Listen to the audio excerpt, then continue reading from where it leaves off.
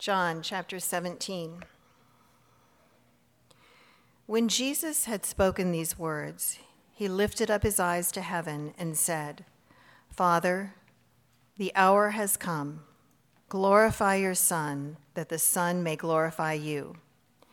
Since you have given him authority over all flesh, to give eternal life to all whom you have given him. And this is eternal life, that they know you, the only true God, and Jesus Christ, whom you have sent. I glorified you on earth, having accomplished the work that you gave me to do. And now, Father, glorify me in your presence with the glory that I had with you before the world existed. I have manifested your name to the people whom you gave me out of the world.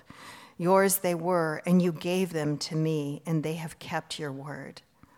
Now they know that everything that you have given me is from you.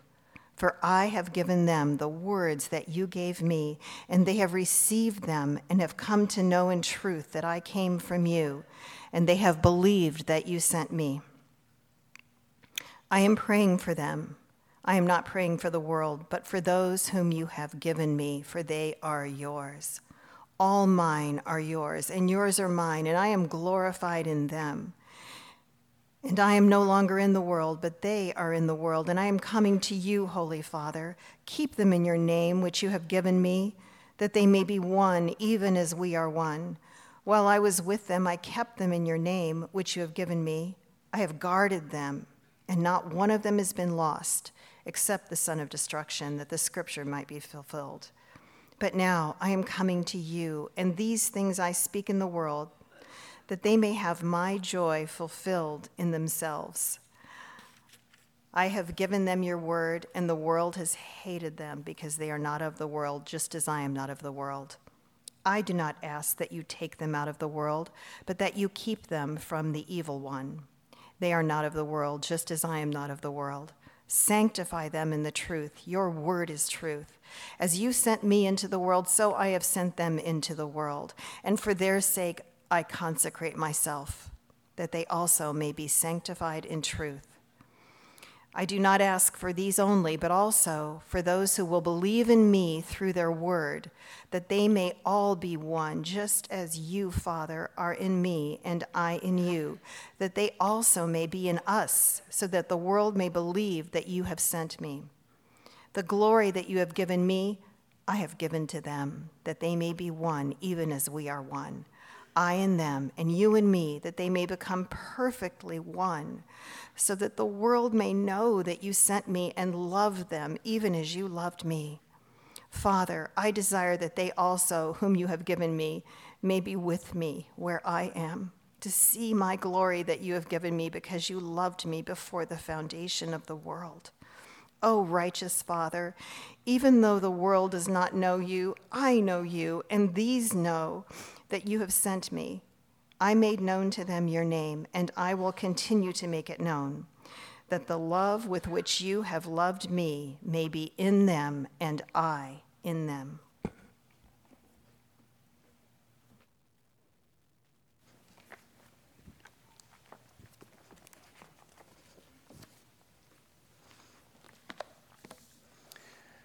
We've been spending this season of Lent preparing for tonight and preparing for Sunday morning by looking at Jesus' last words to his followers after the Last Supper, before his betrayal and his arrest. We've been going through John's account of Jesus' teaching about the life that he is offering.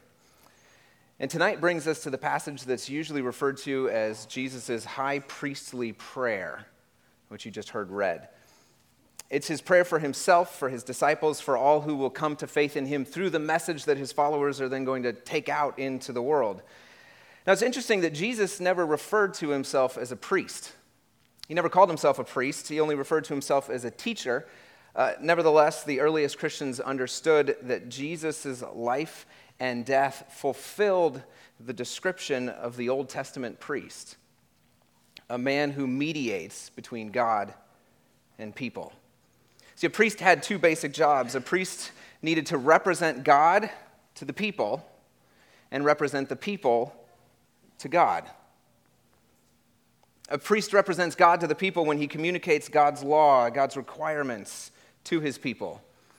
A priest represents the people to God when he makes sacrifices to God and when he pleads for them on their behalf. And Jesus fulfilled this role as a priest, representing God to people and people to God. In fact, Jesus fulfilled the role so well that Christians consider Jesus the great high priest, the last and the greatest priest mankind will ever have or ever need. In the first few verses of Jesus' high priestly prayer, you can see both aspects of his priestly role coming through. In verse 6, he said, "I have manifested your name to the people whom you gave me out of the world." He's representing God to man. In verse 9, he says, "I'm praying for them. I'm not praying for the world, but for those whom you've given to me, for they are yours." He's interceding for his followers before God. But the reason Christians consider Jesus to be the great high priest, the last priest ever needed, is captured in verse 4. Verse 4 in his prayer, he says, "I glorified you on earth, having accomplished the work that you gave me to do." The work. What was the work that Jesus was given to do? In representing God to man, what was Jesus supposed to accomplish? The answer to that question is what the rest of the gospel, according to John, and the other three gospels are all about. Jesus, Son of God, in the flesh, lived a perfect, sinless life and freely gave himself over to be killed. He didn't live well and die willingly so that we would be inspired to be better people or to be more moral, though there's certainly an aspect of inspiration when you look at his life. Now, the central meaning of the life and the death of Jesus Christ comes when we understand that Jesus was our priest, representing God to us and us to God. But he was also our sacrifice. Every other priest in the history of religion has offered a victim distinct from themselves. A goat or a lamb, a bull or wheat or oil or money or whatever. Jesus offered himself as the victim. See, Jesus was both the offerer and the offering. He was the sacrificer and the sacrificed, the priest and the victim. As priest, he was sinless. As victim, he identified with sinners. Listen to this poetic reflection on this truth. As a priest, he was holy with the holiness of God. As a victim, he was made sin. As a priest, he was separated from the world. As a victim, he came into it to fight against the devil, the prince of the world. On the cross, he was upright as a priest. On the cross, he was prostrate as a victim. As a priest, he mediated with the Father. As victim, he mediated for the sins of men. Before Pilate, he spoke as the priest shepherd. Before Pilate, he was silent as the victim lamb. As a priest, he had dignity. As a victim, he suffered indignity. As a priest, he prays to the Father that the cup pass. As a victim, he drinks it to its dregs. Or if we put it another way, Jesus is the God with wounds. Jesus is the God with wounds. No other God has wounds. Though if you do a study in comparative mythology and comparative religion, you'll find the motif of a dying and rising God show up over and over again. But none of them are quite like Jesus. One of them is killed by his brother after he tricks him into shooting him with a mistletoe-tipped arrow. Another drinks himself to death over remorse for his actions. Some are killed by other gods. Some die and are reborn every year along with the changing of the seasons. But only one God willingly gave himself over to death, resurrected himself, and was done. In Jesus, there's no ongoing cycles of death and resurrection, no betrayal by other gods, no suicidal drive. No other God has wounds like Jesus. In his best-selling book, The Life of Pi, some of you may have read it, the novelist Jan Martel, he has his main character reflect on Christianity after being taught some of it by another character named Father Martin. And this is what his character's thinking. That a God should put up with adversity, I could understand. The gods of Hinduism face their fair share of thieves, bullies, kidnappers, and usurpers. Adversity, yes. Reversals of fortune, yes. Treachery, yes. But humiliation? Death? I couldn't imagine Lord Krishna consenting to be stripped naked, whipped, mocked, dragged through the streets, and to top it off, crucified, and at the hands of mere humans to boot. I'd never heard of a Hindu god dying. Divinity should not be blighted by death. It's wrong. It was wrong of this Christian God to let his avatar die. That is tantamount to letting a part of himself die. For if the Son is to die, it cannot be fake. If God on the cross is God shamming a human tragedy, it turns the passion of Christ into the farce of Christ. The death of the Son must be real. Father Martin assured me that it was.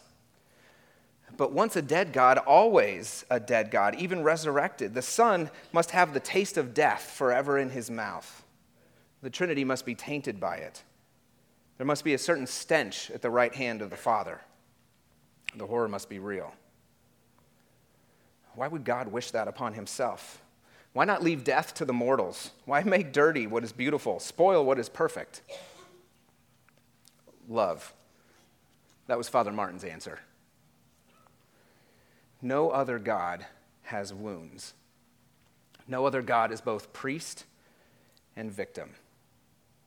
See, Jesus' work to offer himself willing to be killed on our behalf is what we remember on Good Friday. It's not good that God had to die to save us from ourselves, but it is good that God did die. That God died for us shows that we are infinitely more sinful than we think we are, more sinful than we would ever dare admit to ourselves. But it also means because God chose to die for us that we're more loved, more valued by God than we would ever have dared hope. See, Jesus wasn't dragged to the cross. He wasn't forced to go there as a lamb or a bull would be forced. He wasn't muzzled on his way. He was driven there by his own great love for us and for his Father. And he offered himself. He offered himself, not for himself, but for us. I glorified you on earth, he says in verse 4. I glorified you on earth, having accomplished the work that you gave me to do. And Jesus is done. He's done the work he was called to do. He's on his way to the cross. He's willingly giving himself up for all of us and for each of us. And what does that mean for us? It means that eternal life is available to you. It's available for the taking. It means that no more sacrifices need to be made. It means that God is as pleased with us as he is when he looks on his own Son, in whom he is well pleased. It means that we can be part of a new family, adopted by God, with new brothers and sisters in the fellowship of the church. It means we have the hope of eternal life, the assurance of sins forgiven, the certainty of the resurrection. We have the grace of our Lord Jesus Christ, the love of God the Father, and the fellowship of the Holy Spirit. Jesus is the only God with wounds, the only God who was priest and victim, wounded so that we could be healed, who died so that we could live. Which means that your great high priest, Jesus, who is himself the sacrifice on our behalf, has once and for all opened the way for us to find again what we were created to enjoy: unending fellowship and union with God, our Creator and our Father. Because the lion lifts himself, lamb slain, and priest and victim brings his people home. Pray with me. How you have loved us, O good Father, who did not spare your only Son, but handed him over for us evil men. How you have loved us, for whom, not deeming equality with you something to be clung to, he made himself subject even to the death of the cross. He, the one man free among the dead, possessing the power to lay down his life and possessing the power to take it up again. For our sake, your victor and victim, and a victor because a victim. For our sake, your priest and sacrifice, and a priest because a sacrifice, making sons for you out of us slaves by being born for us, being born from you and serving us.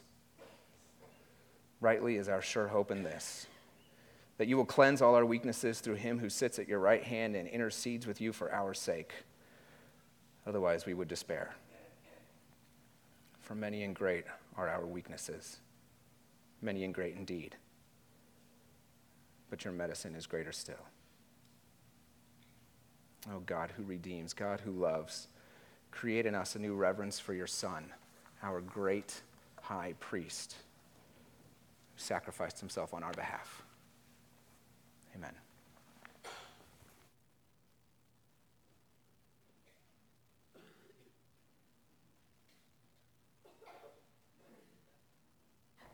John 18.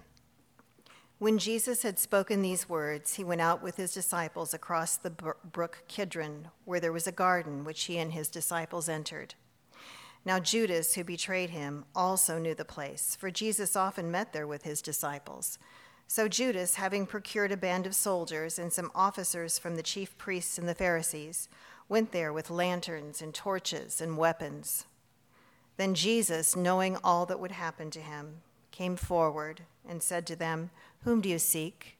They answered him, "Jesus of Nazareth." Jesus said to them, "I am he." Judas, who betrayed him, was standing with them.